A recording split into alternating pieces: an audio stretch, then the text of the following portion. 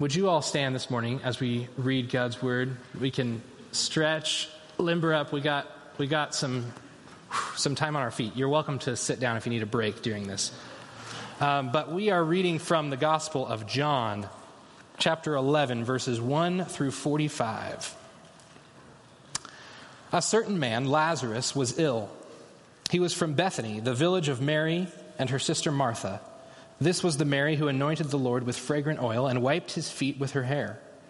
Her brother Lazarus was ill, so the sisters sent word to Jesus, saying, "Lord, the one whom you love is ill." When he heard this, Jesus said, "This illness is not fatal. It's for the glory of God, so that God's Son can be glorified through it." Jesus loved Martha, her sister, and Lazarus. When he heard that Lazarus was ill, he stayed where he was. After 2 days, he said to his disciples, "Let's return to Judea again." The disciples replied, "Rabbi, the Jewish opposition wants to stone you, but you want to go back?" Jesus answered, "Aren't there 12 hours in the day? Whoever walks in the day does not stumble because they see the light of the world. But whoever walks in the night does stumble because the light isn't in them." He continued, "Our friend Lazarus is sleeping, but I am going in order to wake him up." The disciples said, "Lord, if he's sleeping, he will get well." They thought Jesus meant that Lazarus was in a deep sleep, but Jesus had spoken about Lazarus' death. Jesus told them plainly, "Lazarus has died. For your sakes, I'm glad I wasn't there so that you can believe. Let's go to him." Then Thomas, the one called Didymus, said to the other disciples, "Let us go too, so that we may die with Jesus." How's everybody doing? We're about a third of the way there. When Jesus arrived, he found that Lazarus had already been in the tomb for 4 days. Bethany was a little less than 2 miles from Jerusalem. Many Jews had come to comfort Martha and Mary after their brother's death. When Martha heard that Jesus was coming, she went to meet him, while Mary remained in the house. Martha said to Jesus, "Lord, if you had been here, my brother would not have died. Even now I know that whatever you ask God, God will give you." Jesus told her, "Your brother will rise again." Martha replied, "I know that he will rise in the resurrection on the last day." Jesus said to her, "I am the resurrection and the life. Whoever believes in me will live, even though they die. Everyone who lives and believes in me will never die. Do you believe this?" She replied, "Yes, Lord, I believe that you are the Christ, God's Son, the one who is coming into the world." After she said this, she went and spoke privately to her sister Mary. "The teacher is here and he's calling for you." When Mary heard this, she got up quickly and went to Jesus. He had not entered the village, but was still in the place where Martha had met him. When the Jews who were comforting Mary in the house saw her get up quickly and leave, they followed her. They assumed she was going to mourn at the tomb. When Mary arrived where Jesus was and saw him, she fell at his feet and said, "Lord, if you had been here, my brother would not have died." When Jesus saw her crying and the Jews who had come with her crying also, he was deeply disturbed and troubled. He asked, "Where have you laid him?" They replied, "Lord, come and see." Jesus began to cry. The Jews said, "See how much he loved him." But some of them said, "He healed the eyes of the man born blind. Couldn't he have kept Lazarus from dying?" Jesus was deeply disturbed again when he came to the tomb. It was a cave, and a stone covered the entrance. Jesus said, "Remove the stone." Martha, the sister of the dead man, said, "Lord, the smell will be awful.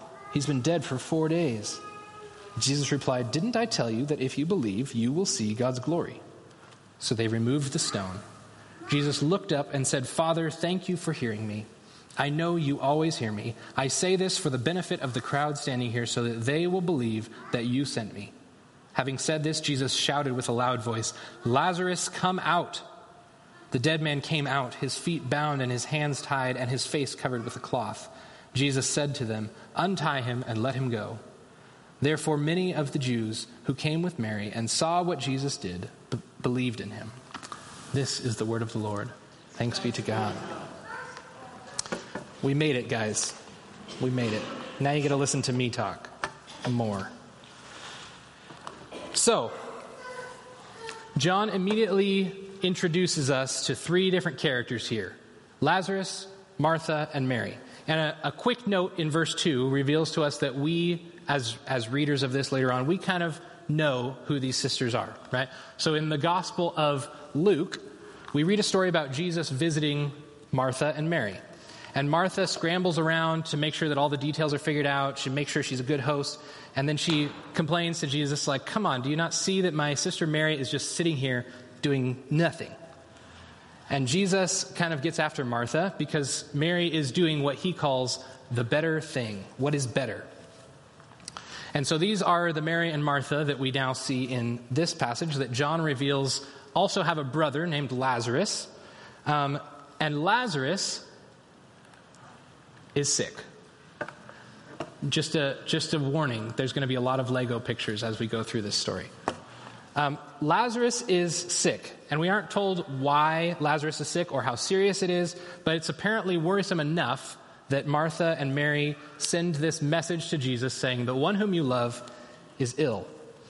And Martha and Mary obviously know who Jesus is, right? And they know what he's capable of. They've heard the stories. They've maybe even seen the miracles that he has performed. And they believe that Jesus is who he says he is. So when their brother falls ill, I don't feel so good. When he falls ill, they naturally turn to this man that they know well, who they know he's proven capable of healing people. And so they send this message, Lord, the one you love is sick. And it seems like the relationship between Jesus and Lazarus is a fairly close one, because simply by saying the one whom you love is sick, they assume that Jesus will know that means Lazarus is sick. And this is coming from John, who, if you have read much in John, he calls himself the one whom Jesus loves. So there's some kind of real friendship, real relationship here between Jesus and Lazarus. It's an important one. But not only that, this message communicates a certain expectation that they have. They didn't need Jesus to come. They didn't need to ask Jesus to come heal him, but simply by telling him that he was sick, they thought surely Jesus will come and heal him, or will do something about this. And I would argue that they're not wrong, right? Based on other stories that we read about Jesus, who he is, and how he responds to the needs of those who are sick and in need of healing, we would expect that Jesus would quickly go to Lazarus and heal him, right? We see it with Peter's mother-in-law. When he is asked to heal her, he goes and he heals her. We see it with Jairus' daughter. He goes and he heals her. We even see it when Jesus offers to go to the centurion's house to heal his servant. But then the centurion's like, oh, actually, you don't need to come. I believe that you can heal even from far away. And it says Jesus is amazed. But we see this multiple times throughout these stories of Jesus, that Jesus, when he hears of someone in need of healing, that he goes and he heals. And many times this is how we see Jesus responding, right? Somebody says, I'm sick. And he says, I'm coming. He goes and he does it. And all throughout the Gospels, Jesus' eagerness to go help people is very obvious. It's very evident. No matter how tired he is, no matter what he is doing in the moment, those in need of healing are never turned away. Because this is the nature of Jesus. This is the way of Jesus. And so this story should a little bit shock us, right? This seems very out of character for Jesus, because his response is, this sickness will not end in death. This sickness is not fatal. It's for the glory of God, so that God's Son can be glorified through it. So rather than going to heal Lazarus, Jesus kind of downplays the severity of this illness. He says it won't lead to death. He says that whatever this sickness is, it's ultimately for God's glory. Essentially, Jesus is saying, guys, it's going to be fine. It's fine. And apparently it's so much going to be fine that Jesus is like, well, although I love Martha, I love Mary, I love Lazarus, I'm going to stay 2 days longer here. I'm not going to go for another 2 days. He's seemingly so unconcerned that he just chills out on his hammock for a couple of days. And I don't know do any of you have friends or family members who, it feels like anytime that you are concerned about time, they are just super unconcerned about time. Like you are kind of anxious and impatient, ready to go. And it's like they're trying to lag behind. They're trying to make you wait longer. It feels like they're purposefully making you late. I say that as somebody who is one of those people. But that's what it seems like Jesus is doing here, right? It almost feels like he's dragging his feet, and he wants to be late to go see Lazarus. But then after a couple of days, he's like, all right, I'm ready to go see my buddy Lazarus. And he says, let's go back. But then his disciples are like, wait a second, we were okay with you not going because of what's back there in Judea. And this is probably a good time to take a step back. A quick bit of context from the chapter before this, in this larger story of Jesus. So this passage, these 45 verses about Lazarus and resurrection and all that, this is an important part of Jesus' journey to the cross. This is an important part of the gospel story, the good news of Jesus, because his popularity is dwindling. And that sounds like a bad thing, but it's an important part of the story. His popularity amongst the general people is dwindling. There are people who are becoming more and more outraged or upset with what he is preaching, with the blasphemy, as they perceive it, of saying that he is the Son of God. And in this previous chapter, he's speaking to a group of Jews in the temple. And he's performed all these miracles. He's proclaimed his identity, who he is, his purpose in being here many, many times. And yet in this passage, in chapter 10, the Jews say, if you are the Messiah, tell us plainly. If you are who you say you are, just tell us. And Jesus is like fed up at this point, right? Like, haven't I told you enough already? Haven't you seen what I have done? Don't you believe from what I have said and what I have done that I am from God? And he says, whether or not you believe what I've said, at least look at these miracles that I've done. At least look at what I have done in the people around you. And can you not see that that is not from me, that is from God, that I have been sent by God? But all this does is it riles him up even more. And they try to stone him, they try to arrest him, but somehow he manages to escape that elusive Jesus, and he heads off to where we find him in our passage this morning. So this is what he has to go back to in Judea. People who want to arrest him, who want to kill him, who are very upset with him, who refuse to believe who he is, what he says, what he has done, refuse to believe that he is from God, sent by God. And they refuse so greatly that they want to arrest him, stone him, kill him, because of the liar, the blasphemer that he is. So it's no wonder that the disciples in this moment, when he says, all right, let's go back to Judea, let's go see Lazarus, they're like, can we not? Because there's a very real threat to Jesus' life, and because of who they are, a very real threat to their life. But Jesus gives a super Jesus-y answer here, and he basically says, I was sent here to do God's work, and so while I'm here, I'm going to do God's work, which is a fantastic attitude. I highly recommend that, all of you. But if you are this group of guys following somebody like that, who is in real danger to their life, it's probably not so hot of an idea, right? You're not as comfortable with the whole, we're going to go do this, but we might get killed doing it kind of a thing. But Jesus just shrugs that off. He says he's going to go wake up his sleeping friend Lazarus. And so, based on this reaction that Jesus has had to Lazarus being sick, to his choice to wait a few days before going, and then now deciding to go back to this place that he is not wanted in, his disciples are probably a little confused, right? Why would Jesus need to go wake up his friend Lazarus? Why would he need to go be a human alarm clock to a guy that is probably resting so that he can get better? But what might be lost on the disciples is this fairly common metaphor used that Lazarus is sleeping, which would mean that Lazarus is dead. And so Jesus, in a rare moment of direct clarity, says, no, guys, Lazarus is dead. Simple as that. Lazarus is dead. Jesus is rarely this clear with things, but he's very clear and direct here. And as if they're not already kind of reeling with this information that Lazarus is dead, he follows it up with, you know what? For your guys' sake, I'm kind of glad I wasn't there. Which, if he said that to me, I would be like, don't put this on me, man. Don't say it's for my sake, much less why are you glad about that? The disciples probably think that Jesus has gone a little crazy, right? That he's gone off his rocker.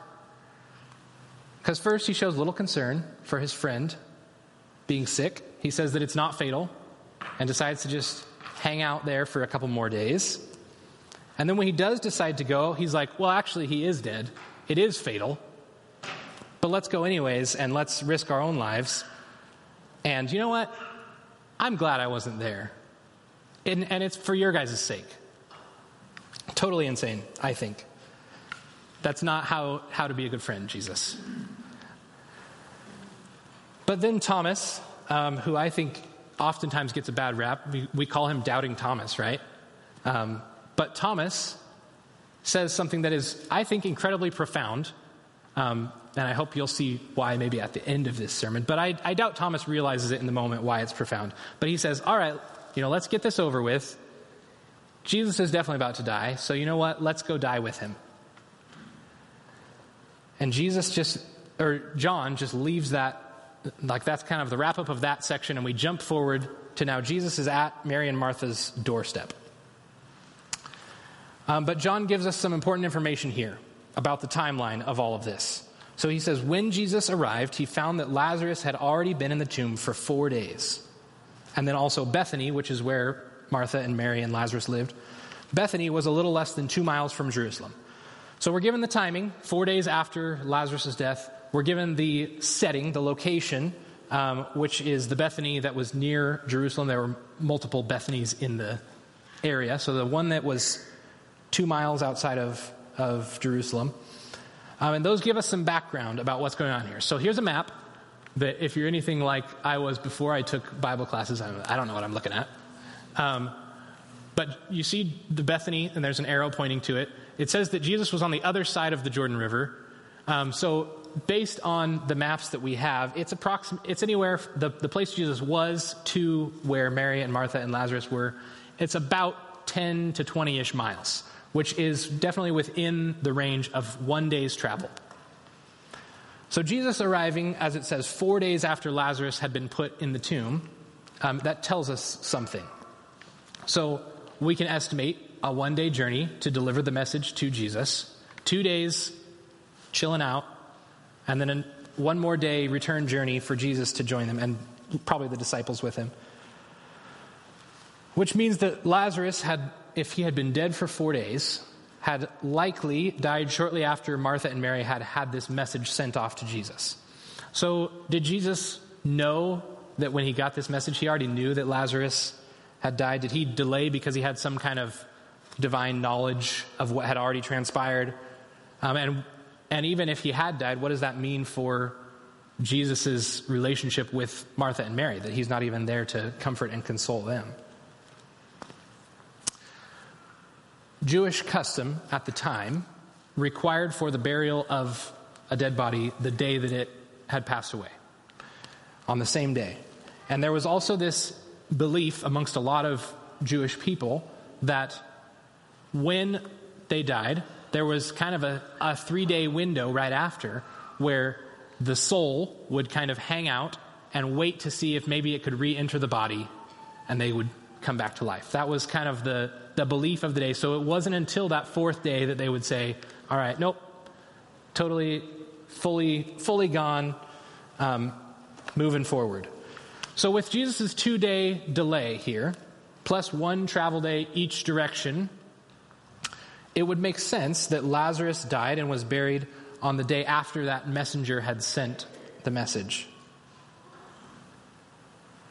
On the day that the message was sent. It would also mean that Jesus' arrival then, after Lazarus had been written off as kind of fully dead, the 3 days that many Jews believed held any possibility of resurrection, those had passed.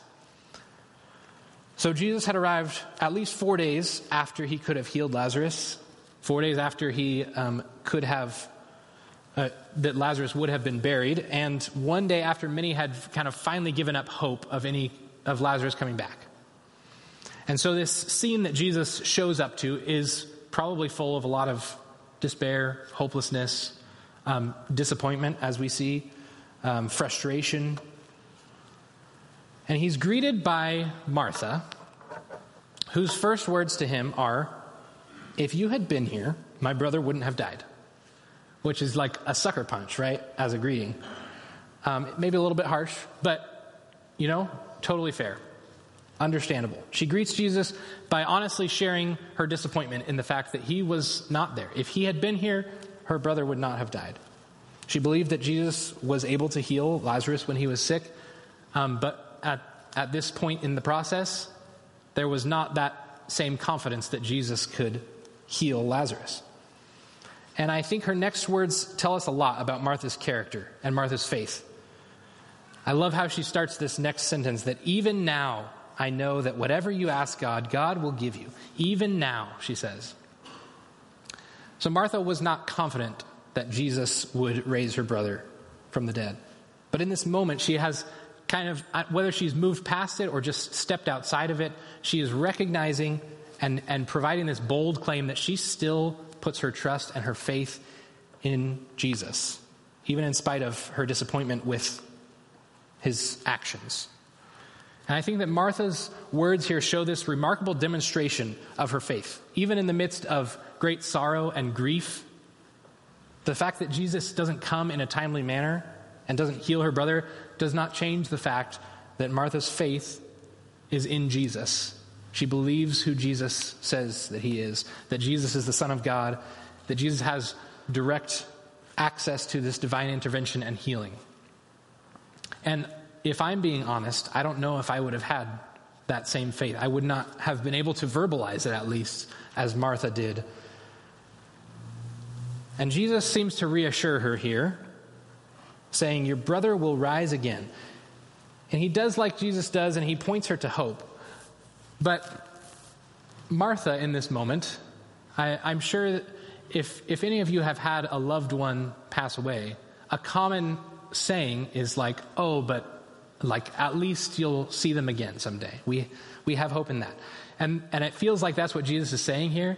And Martha, in her grief, is like, "Okay, yes, but I'm still grieving."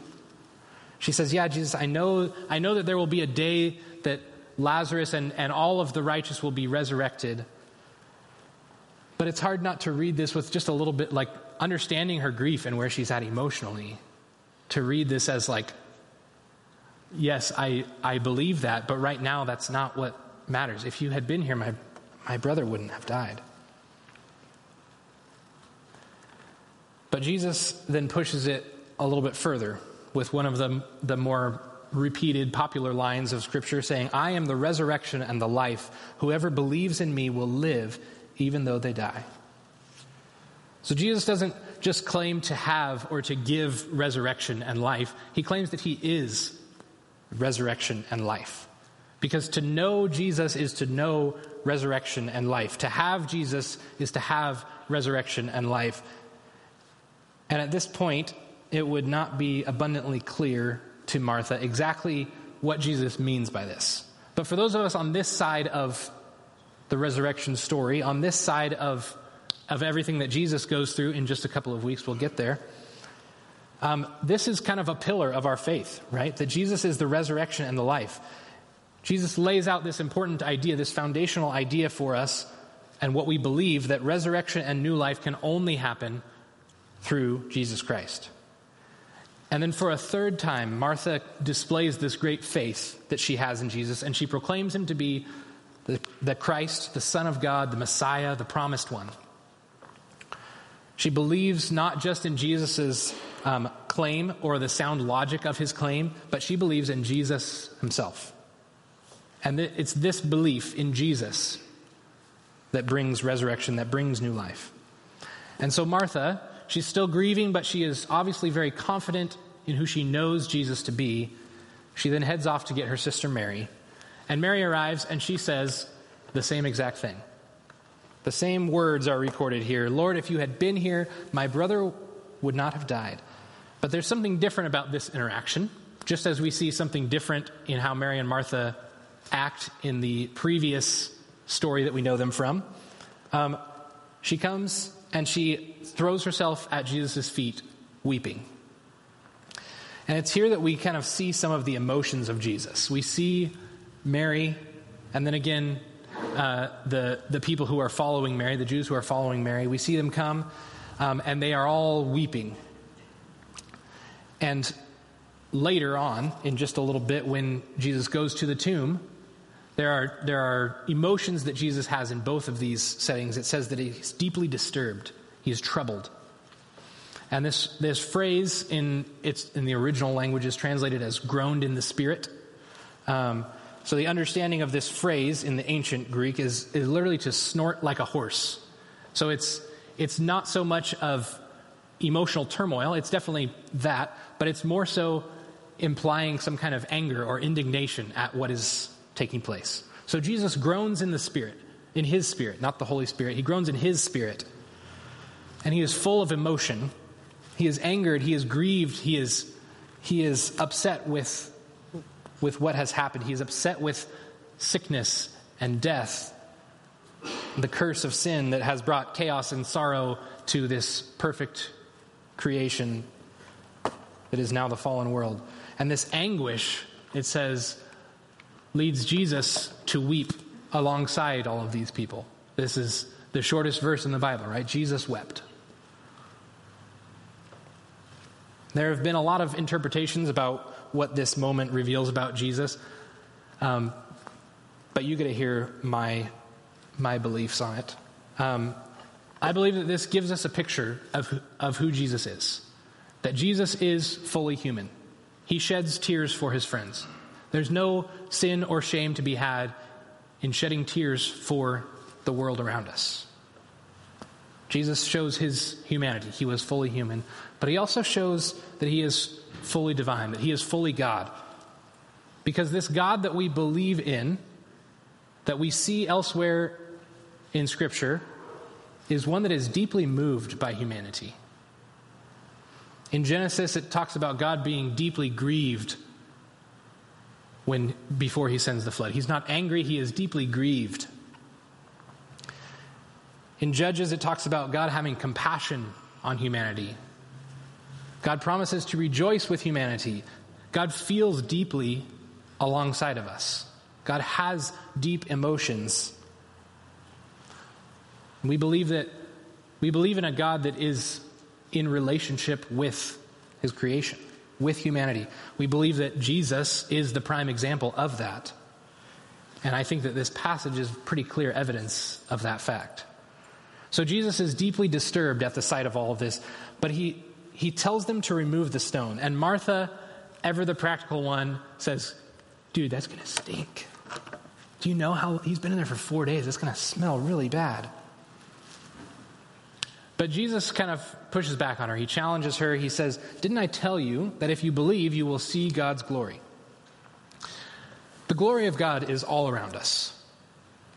The glory of God is all around this world, whether we choose to see it or not.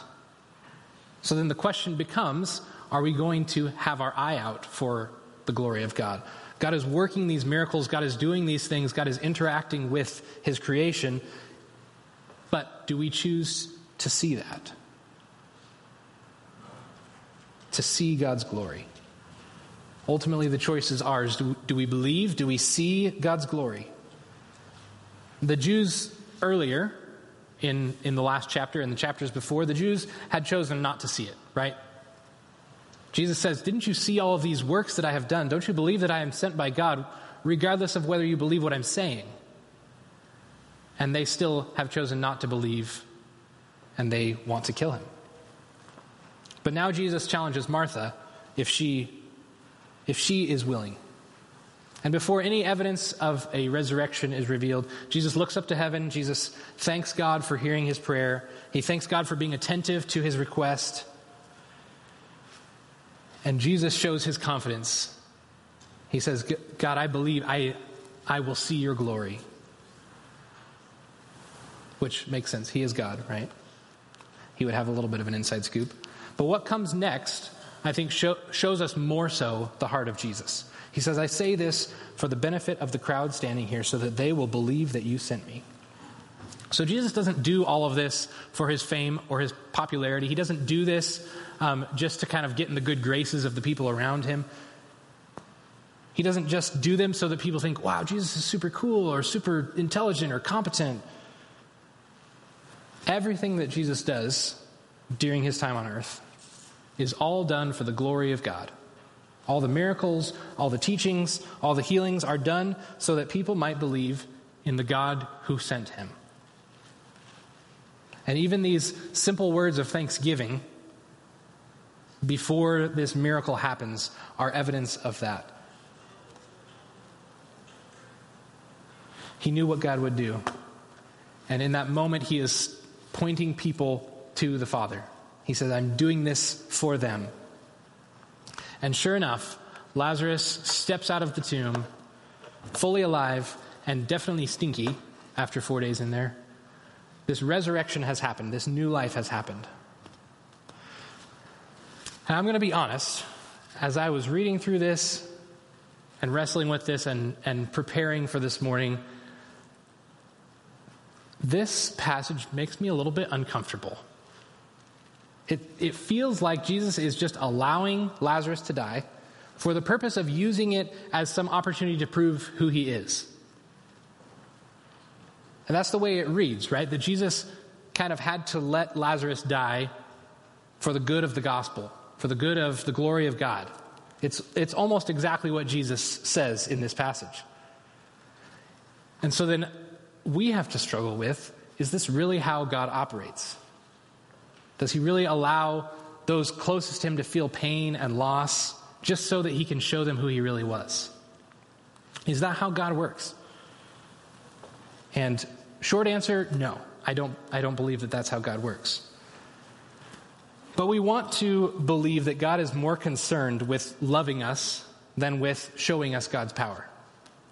It's easier to direct all of our attention to the fact that Christ grieved and wept with his family and friends of Lazarus as an act of love.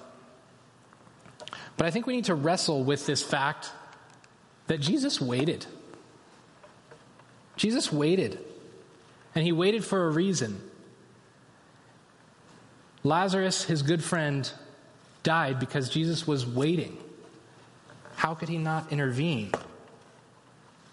And he waited for this reason that he says, for God's glory. He waited so that they might see God's glory. And when I read this, it makes me feel a little bit unpleasant inside. Because it comes across a little bit manipulative on Jesus' part. That he's just toying with human emotions and lives so that God's glory and power would be revealed.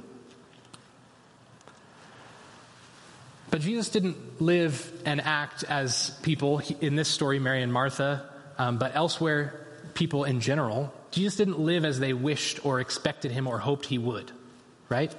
Jesus lived and moved as the Father directed. And I think that John invites us in this passage and elsewhere, because John is a very challenging book, he invites us to encounter this Jesus that might make us squirm a little bit, that might make us uncomfortable in our understanding of who Jesus is. He illustrates this Jesus that forces us to think a little bit harder about our own beliefs, that forces us to think a little bit harder about how Jesus interacts with humanity. And I think it's too easy for us. I definitely know it's too easy for me to want to look at Jesus, or to make Jesus look more like me. More made in my image, acting like I want him to, right? To interpret the words, the actions of Jesus, how it makes me more comfortable.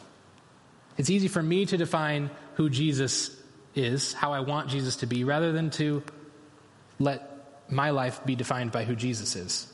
That's the easy way. But Jesus is the perfect image of God, the perfect human form of the character of God. And I think what makes this story feel a little bit less unpleasant to me is when I remember that I believe in a God that is beyond my comprehension. A God whose ways are far better than my own. When I choose to believe in this God that knows more than me, that knows better than me, that is more perfect than me, because the gospel is a story of God doing all things well, not all things easily.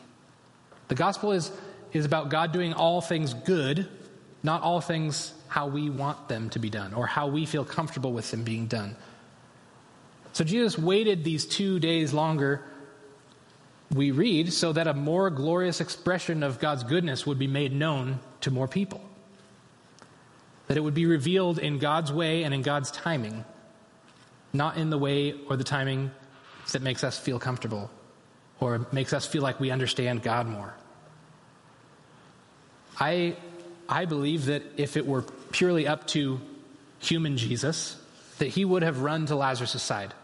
I'm fairly confident that he would have tried to intervene in some way to get Lazarus back to health. But Jesus is not only human. Jesus is fully God as well. And Jesus' sole focus is not on what will make people happy or what will make him suffer less or what will make those around him suffer less, not even to make his friend better. Jesus' sole focus is the glory of God. Jesus' sole focus is promoting God to everyone he comes in contact with. So in this, I'm drawn back to the words of Isaiah 55 that say, "For my thoughts are not your thoughts, nor are your ways my ways, says the Lord.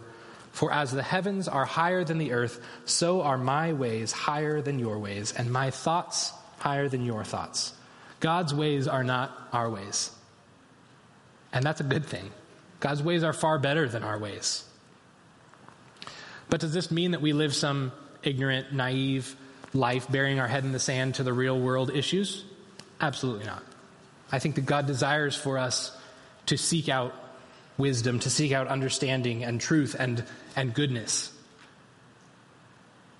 But I also know that those things can only be found in Jesus. Those things can only be found in God. And so we need to constantly be challenging ourselves. Are we shaping and forming this Jesus that we read about or this God that we read about to be more comfortable for us, to be easier for us to grasp, to be easier for us to continue living our lives and not be changed?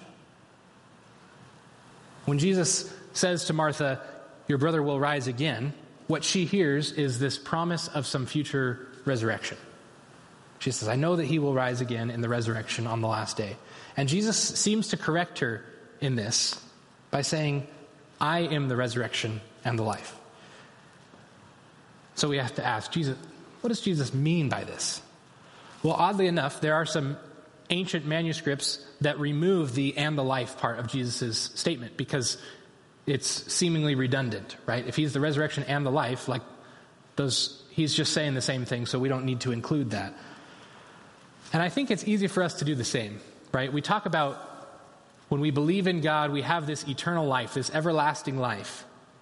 And it's easy for us to think ahead for like, okay, and that begins when we die, right? We're taken up into heaven and then eternity begins. But I think that recognizing Jesus as the resurrection and the life means far more than that. I think it means that Jesus has come, as John records it one chapter earlier. He has come so that we might have life and have life abundantly, to have life to the fullest, to the max. Jesus is the resurrection, but Jesus is also the life for us. Right here, right now, everlasting, eternal life starts the moment that you say yes to Jesus, the moment that you make that decision and allow Jesus Christ to be your Lord and Savior of your life. But a little bit getting ahead of ourselves because that's coming in 2 weeks because we haven't made it to Jesus' resurrection yet. But we are in the middle of the season of Lent. And we are asking ourselves this question, why Lent? Why do we take this time to humble ourselves, to remember our brokenness and our sinfulness? Why do we take this time to ask God to search me and know me and reveal if there is any wicked way in me? Because there would be no resurrection if there was not death before that. For resurrection and new life to happen, there has to be old life. There has to be death. Lazarus is not raised from life to life because that doesn't make any sense. And we're not given this new life this resurrection if we don't admit that something about our old life is wrong.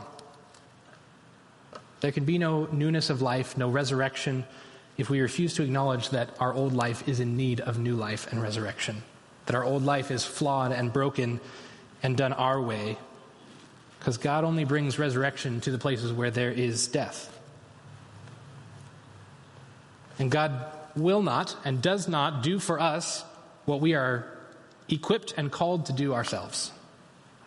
So as freely as God offers grace and new life, God doesn't coddle us and spoil us and allow us to just kind of rest easy and say like, okay, yeah, Jesus has done all the hard work and I believe in him, so I'm going to continue living like I do and I'm going to have new life. Because God's grace calls us deeper than that, into this realization that we are never enough on our own. That's what this season is about, is recognizing our sinfulness, our brokenness, our inability and insufficiency to do it on our own. So in order for this new life and resurrection to happen in us, that Jesus has provided for us, that we will get to in 2 weeks, in order for that to happen, we need to take an honest look in the mirror and say, where am I trying to do it my way? Where am I doing my own efforts? And where am I struggling exhaustively because I'm trying to do it on my own?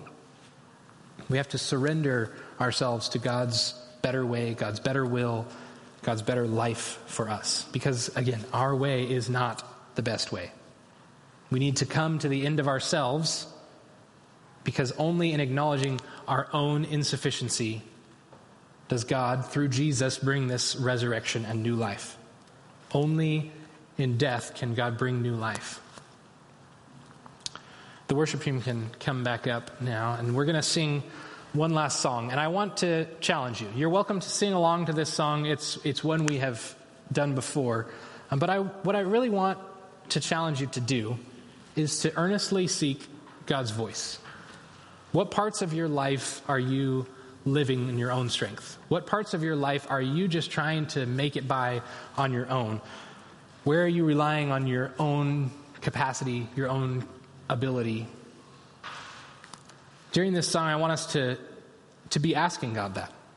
Say, God, search me and know me. Reveal to me these things, these places where I need to die so that you can bring new life. And as we've done the last couple of weeks, these altars here, they're not anything special. They're wooden structures.